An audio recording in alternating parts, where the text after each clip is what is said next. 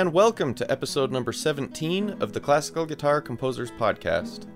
As always, I am your host, Chris Hales, and I'm very glad to have you joining me today. If you are joining us for the first time, this is a show that features original classical guitar compositions sent in from around the globe by listeners like you.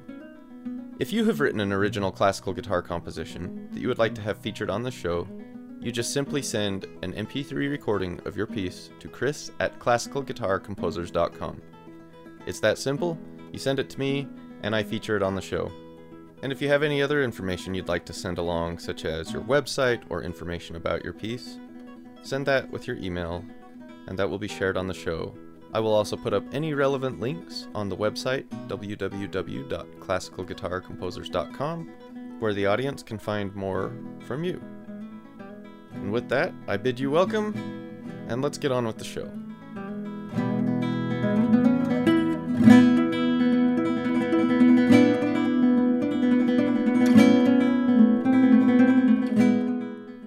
Alright, and I have a great show for you today.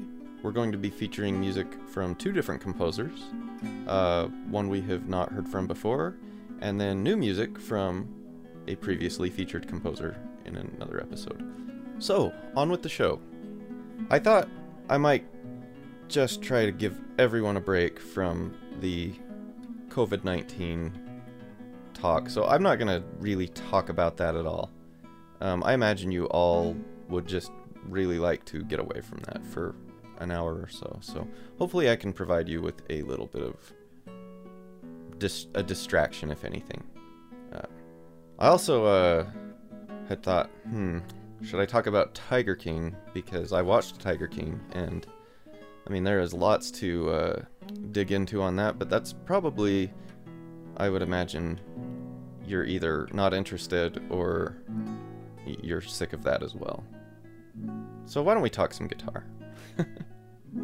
I have been playing my guitar a little more recently. So beginning back in like September of last year, I think, I started to orchestrate a musical for somebody that is very nearly done, and it's kind of at a standstill at the moment. It's like very close to being completed as far as the orchestration, but anyway, I've done all I can with it, and so it has freed up my time to get back to more guitar playing, and anyway, since September, it has pretty much eaten up all my free time. It's actually made it difficult to get to be able to sit down and record this podcast every month, but where I'm at now, it's freed up my time, and it is nice because I'm playing more guitar now, and I've dove back into some projects that have been on the back burner. I mentioned in the last episode that I record these concertos I record the accompaniment for people to play along to. I do a full orchestral recording, do the full score, and I have not, to date, recorded any guitar concertos because I don't know that the demand for those is very high, and as much as I love classical guitar and things like this are more of a passion project, with those I'm trying to record things that, you know, are going to get a lot of use. That being said, it occurred to me that a lot of guitarists do learn duets.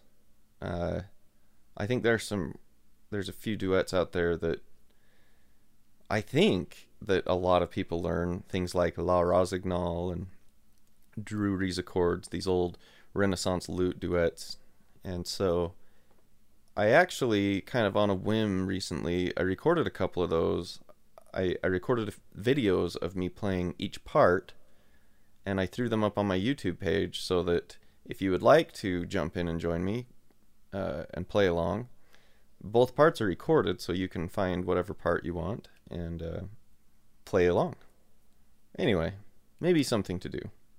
They're a little, they were done in haste, and I'm pretty good with audio, but not so much with video, and I'm trying to get better, so I've only done two so far, but I did them really quickly, but I have some others that I'd like to slow down, actually, get a really nice recording and hopefully a decent video as well.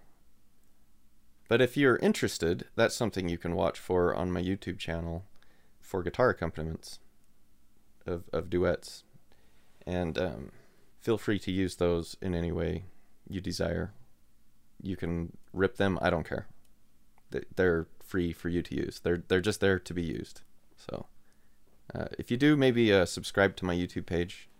You could do that. That'd be nice. But yeah, I've been digging through some books, and I was thinking about... I've often talked about the great composers that we don't have in classical guitar. That I sometimes lament that we just don't have music by Beethoven or Tchaikovsky or Mozart. That, not much anyway. I mean, a few pieces have been transcribed, but you know, transcriptions are just never quite the same as music that was written for the instrument. I think the lone exception would maybe be Albéniz. For whatever reason, transcriptions of his works just move over to guitar beautifully, and they sound like guitar compositions. I wonder why that is. I don't know, but I find that interesting. But that's not to say we don't have some great composers, and I've been thinking about this question: who is the greatest guitar composer? And I mean guitar composer. So, see, this would take Bach out of the equation, because Bach never wrote any pieces for guitar, right? Like, talking about only people who wrote music for the guitar. And I don't know. I don't know what my answer would be. I would probably lean toward Tedesco. I just love Castelnuovo Tedesco. That's where I'd probably lean, but to tell you the truth, I also feel a little bit ignorant there. Like, I was recently thinking I need to get more into Morel. I need to study some more Morel. I've liked things I've heard by Morel. I think he's a really good composer. But I don't think I've learned a single piece by him, ever. Which is shameful. I can't believe I'm admitting that on a podcast for the world to hear, but it's true. I've never learned a Morel piece. I have some up on my shelf. I've just never dove into it. But I like him. So I wonder, you know, could he be a contender? I don't know, because I'm just not familiar enough. You know, I think some might say Villalobos. As much as I love Villalobos, I don't think he's the best. I think that Taroba has a case. I think Taroba has probably wrote the largest amount of all those guys who wrote stuff for Segovia in the first half of the 20th century. I think Taroba probably wrote the most good stuff, you know. He had a lot of good stuff. A lot of stuff that Segovia never even played. That's great. Anyway, that came to mind because I've seen a lot of people, you know, for whatever reason, probably because they're bored right now. So, what is the definitive top 5 this or that? Anyway, if you have a thought on that, please email me, tweet me, whatever you'd like. I enjoy correspondence from the listeners. And with that being said, I would actually like to read some of that now. So, like I said earlier, we're going to be featuring the music of 2 composers today. I also have a few more episodes music-wise lined up, so which is a very good thing. Me and my staff, I am getting more pieces sent in to where I actually have music for a May show and music for the June show. Still doing the once a month pacing, and this is a very good thing. I'm very excited about that. So if you would like to send in some music, please send it in, and you might want to do that soon. You might want to jump in line, but you never know. It may go months without any more submissions. You just never know. But I'm very excited about all this music. So that being said, the artist that we'll be featuring on the next episode, I've had a lot of emails back and forth with him, and so I'd like to read some of this. So we'll introduce him more in the next episode when we actually feature his music. But the short of it is, this is a listener in England who's fairly new to the show, and he sent me this email the other day. It says, "Chris, having finally caught up with your casts, I have some more ramblings of my own. First of all, some thoughts on the major-minor idea.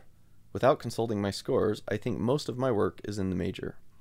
This was not deliberate, as I was entirely self-taught and simply wanted to, as Edward Elgar put it, get the music from the air, which in my case demanded to be put on paper somehow.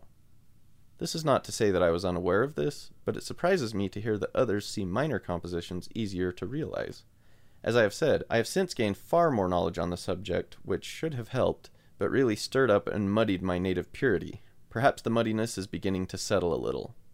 It is a truth that a podcast may well be the new mother of invention for me. That's very kind of you to say, Martin. This gentleman's name is Martin Slater, a guitarist from the UK and composer.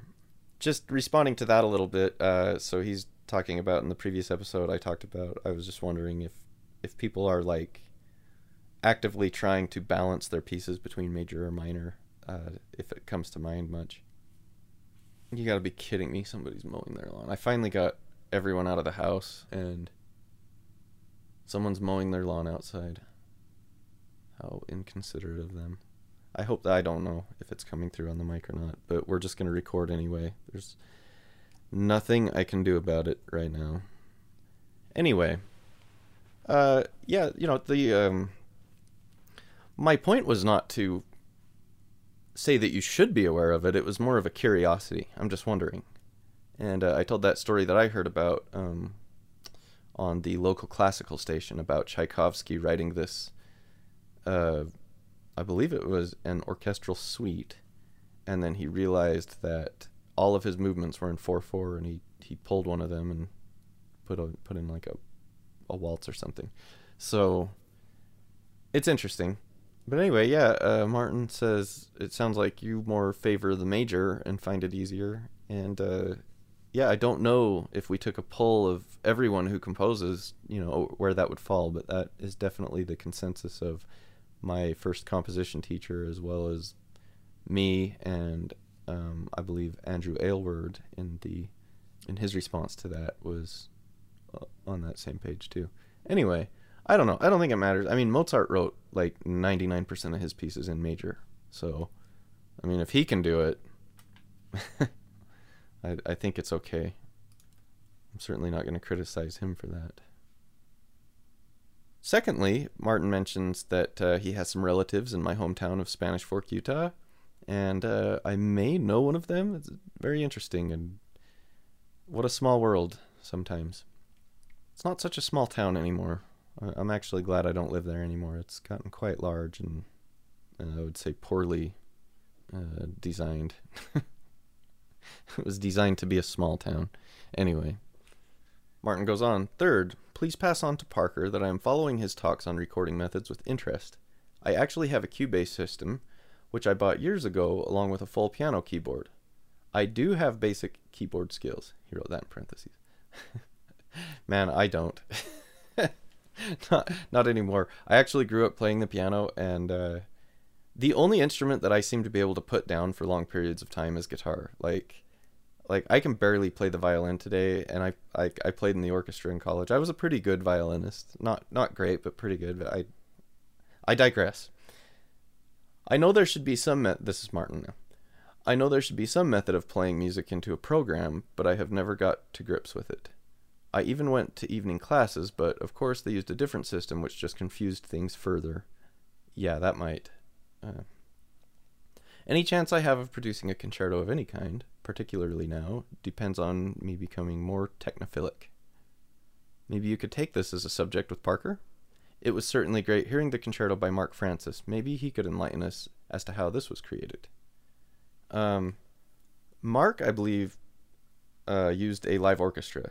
I think he has one at his disposal. So if you can do that, that's the best way to go. But I certainly don't have access to that. I will mention this to Parker, although I'm not seeing him as frequently right now because everyone's working a little more from home. But I actually talk to him quite a bit, so I will pass that on to him, and he'll actually probably hear it anyway because he listens to this show.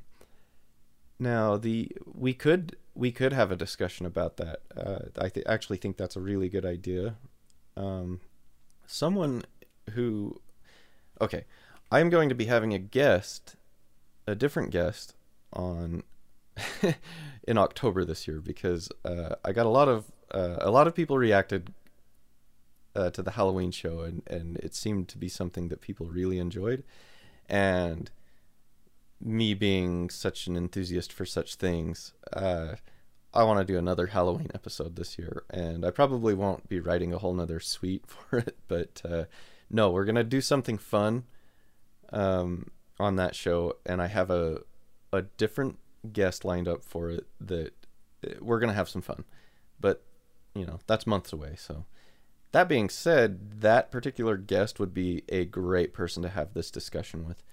Parker does have the experience as well with sampled instruments, but he is much more of an audio guy, and the guest I'll be having in October has years and years and years of creating accompaniment tracks with sampled instruments. So if I can get him on any sooner, I actually think that would be a great discussion to have, and separately from the Halloween episode. So I'll talk to him about it. I really enjoy having guests. I've thought about having more on, but it's got to be the right reason, I guess.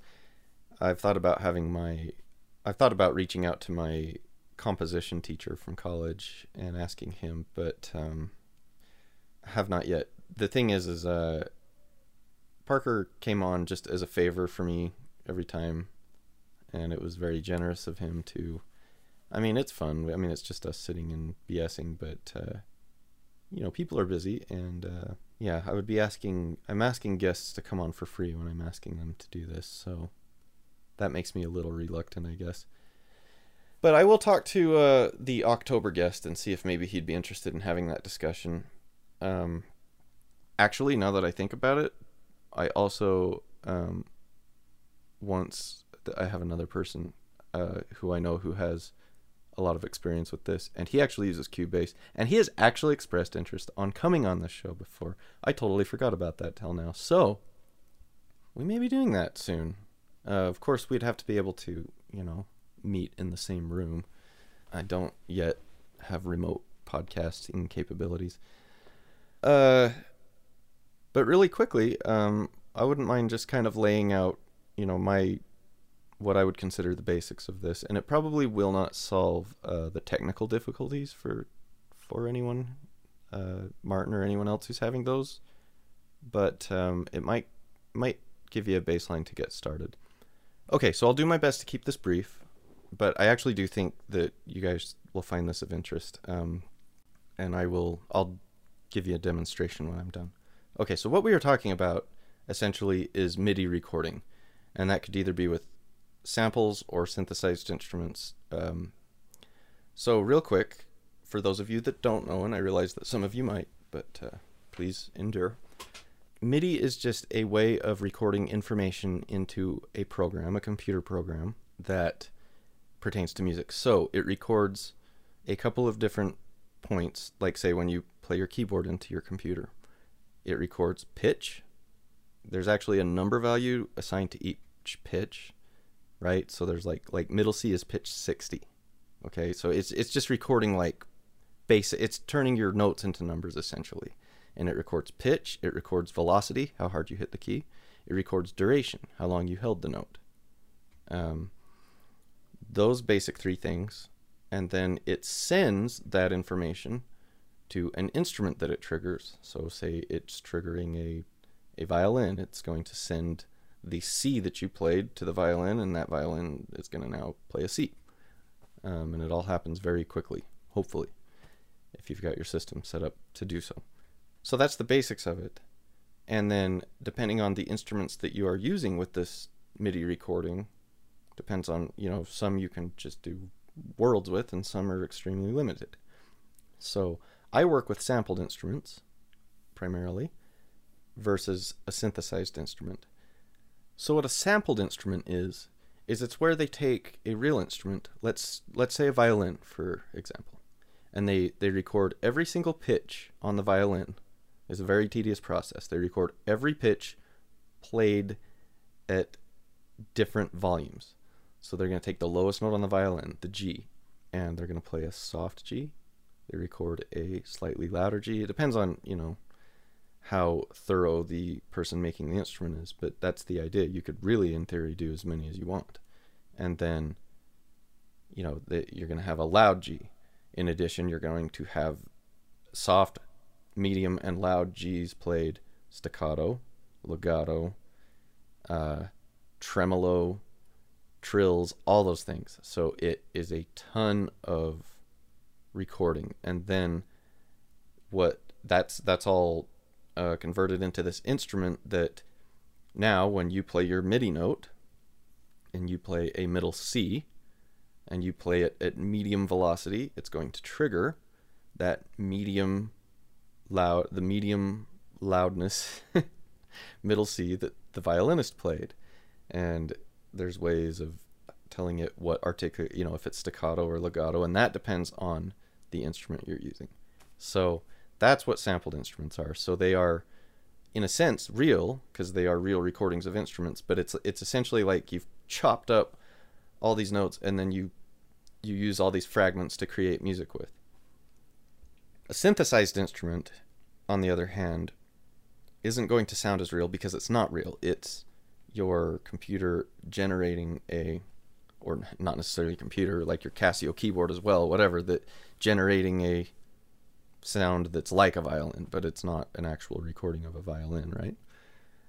So what Martin is talking about using Cubase, I don't know if you have sampled instruments or what you've got for instruments, Martin. Some programs like Cubase might come with, I'm sure, some stock instruments. So what you need to do is create a track in your DAW, in Martin's case, Cubase, that uses MIDI. So most of them have a MIDI track or an instrument track. And you're probably going to want to go with the instrument track. And for most systems, in an instrument track, you would put in an instrument as an insert. So if you have, let's just go with a piano, if you have a basic piano instrument, all you need to do is get the MIDI to talk to that instrument. And doing all that within an instrument track should work. With Pro Tools, if you're using a MIDI track, you input your MIDI into that track and then it sends that information to wherever your instrument is being hosted. And other than that, there's not much to it as far as getting it to work. Getting it to sound good just depends on how your instrument works and how it reacts, and that's, they're all different. So I use a couple of different libraries, but for my orchestra, I use the East-West Symphonic Orchestra, the Platinum Orchestra. That's been my favorite of everything I've used, and I've used a lot of different sample libraries. It's not cheap, but I think it has a pretty dang good amount of stuff to work with. And so with sampled instruments, they're going to sound more real than a synthesized instruments. However, they're a lot harder to work with. They're harder to get to that point. And what I think the biggest mistake that most people make when they're trying to make decent tracks is this. I think that they feel like they have to play it in, and that's the performance. And with MIDI, you don't have to do it at all. With MIDI, you could just draw it all in with a pencil. You could technically not even use a keyboard. But what I do is I play it in, and then I edit the crap out of it after. That would be a multi-episode thing to cover all the ins and outs of how to make a sampled orchestra sound good. But I would like to have a conversation along those lines in the future. I'm glad you brought that up. Thank you, Martin. So that's the basics of it. And I'll show you an example of what I'm talking about. So here is a recording of a Mozart violin concerto that I've done. And I'll just play some of that solo part on my guitar here, and you can kind of see what we're talking about.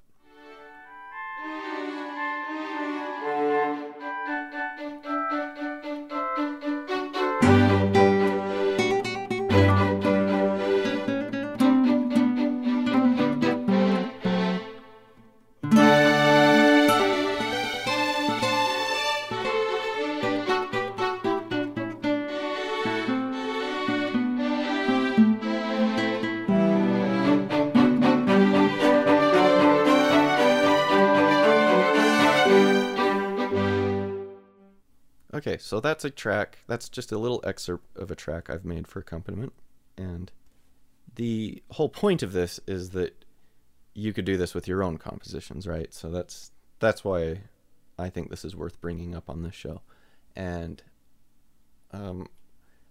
I know I barely touched the surface because I think this would be better done with a guest, especially because I don't put things into words very well like this. But that'll give you an idea of what I'm talking about. And, if you write a guitar concerto, it might be something you want to look into is learning to do some of this.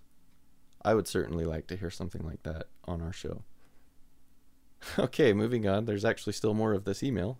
Got a little sidetracked there. But he says, fourth, yes, I have also read Dune. I am particularly into sci-fi and fantasy. Loads of books from the 70s. Also, talking of horror, my nephew is currently living in St. Louis with his fiancée, a Miss Poe. Yes, she is a relative of the said Edgar Allan Poe. That's pretty cool. Also, are you aware that they are attempting another Dune movie? I'm really excited about this. I mean, we'll see how it goes. It's yet to be done well, but the cast is very intriguing, at least the ones I know. I like the choice of casting for Lady Jessica, Rebecca Ferguson. She was fantastic in Dr. Sleep, even though it was a terrible movie. She was amazing. Javier Bardem is Stilgar. There's some really good stuff. Parker is very upset about the casting of Duncan Idaho, Jason Momoa. He's really unhappy about it, and he says that it's basically like one step removed from casting The Rock as Duncan Idaho. I don't know. I know who Jason Momoa is, but he's from like Aquaman and Game of Thrones. I haven't seen either of those, so I don't know if he's a good actor or not. But that's Parker's assessment. He's one step away from being The Rock. Martin continues. Lastly, for now, never give up on your podcast. Thank you so much, Martin, for the music we're going to hear in the future, as well as just your interaction. I think it adds a lot to the show to have some correspondence with listeners. I really like having these conversations. There's more email back and forth, but then I like to, if you email me, I'm going to email you back, but I like to read the emails on the show, and I feel like it adds to the show. So with that, I think let's take a break and then move on to the music portion of the show. Hey, like me, are you addicted to sheet music? Then let me tell you about Encoda. Encoda is an app that lets you practice, play, and perform your sheet music. It is a streaming service similar to Netflix and Spotify with tens of thousands of titles. That's millions of pages of sheet music available instantly at your fingertips. Subscribers have access to the finest editions from Boozy and Hawkes, Baron Writer, Chester, Novello, and many, many more. And they have received praise from Sir Simon Rattle and Joyce D. Donato. And if you're not sure, you can sign up for a free trial. Download Encoda from your app store today. That's Encoda, Nkoda. And be sure to let them know that the Classical Guitar Composers Podcast sent you.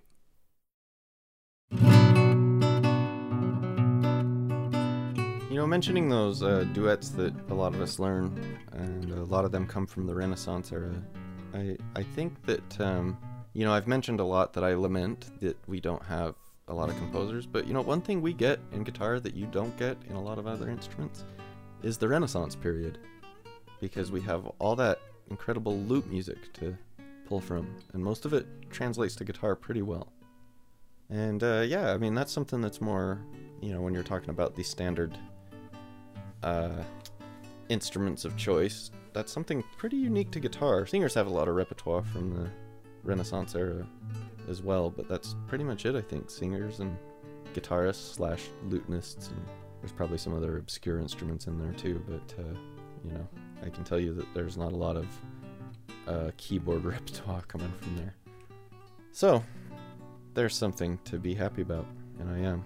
I love the Renaissance music. I love guitar pieces from there. You know what though? I cannot deal with that tuning where that a lot of stuff's tuned to with the G string to F sharp.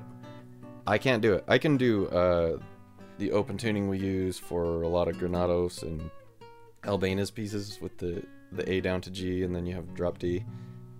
but for some reason I cannot stand tuning down that G string to an F sharp. I won't do it. I just won't do it.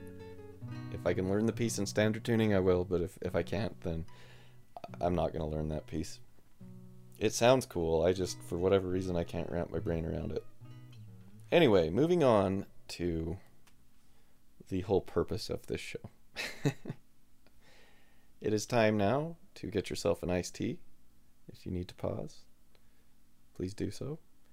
Get yourself an iced tea or whatever you'd like to drink or eat or whatever, as we enjoy some classical guitar works from around the world. Alright, our first piece today is by Freya Shaw. Freya writes, "Hello, my name is Freya and I am a 19-year-old visually impaired artist from England.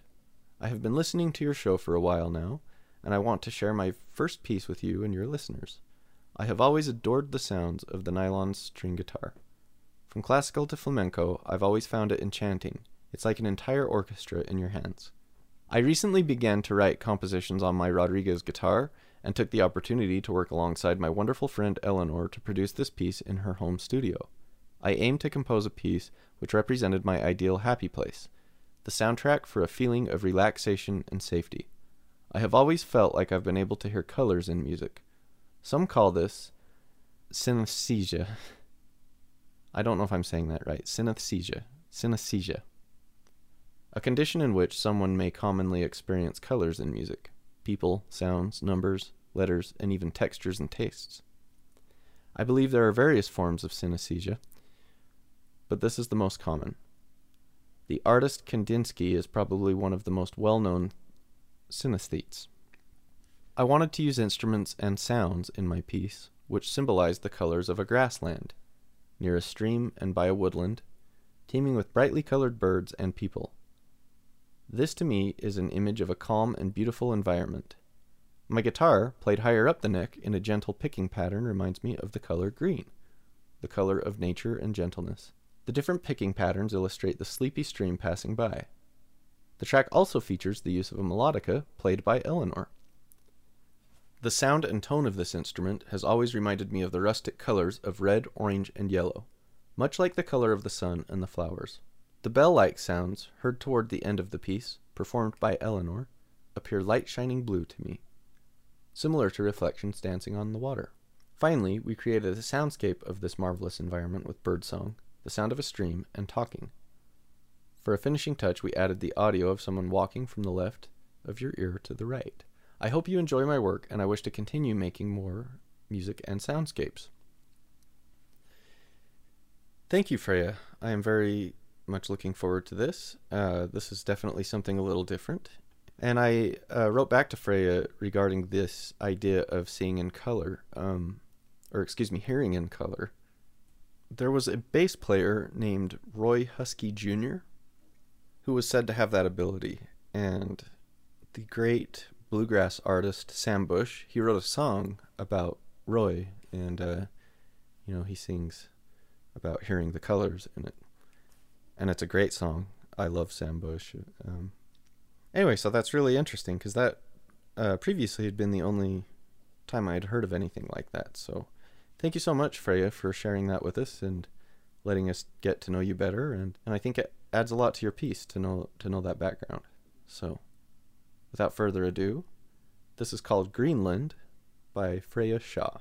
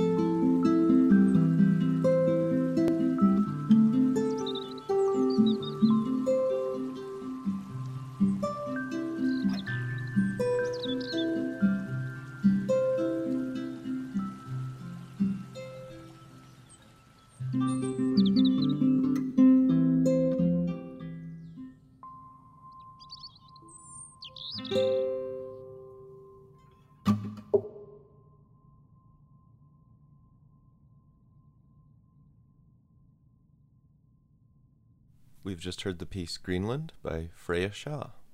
Thank you, Freya.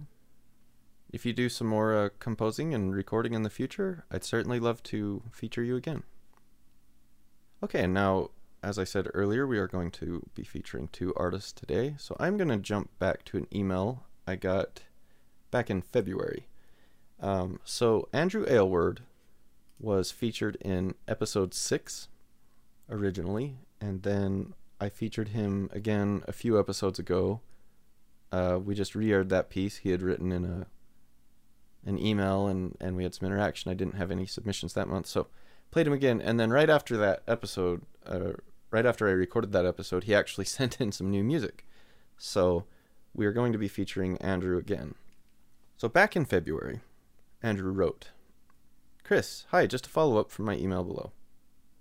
If you are looking for some music for a future episode, attached are 3 small duets that I wrote for 2 guitars. All 3 started out as exercises. The first piece was an exercise for writing in 2 voices for solo guitar.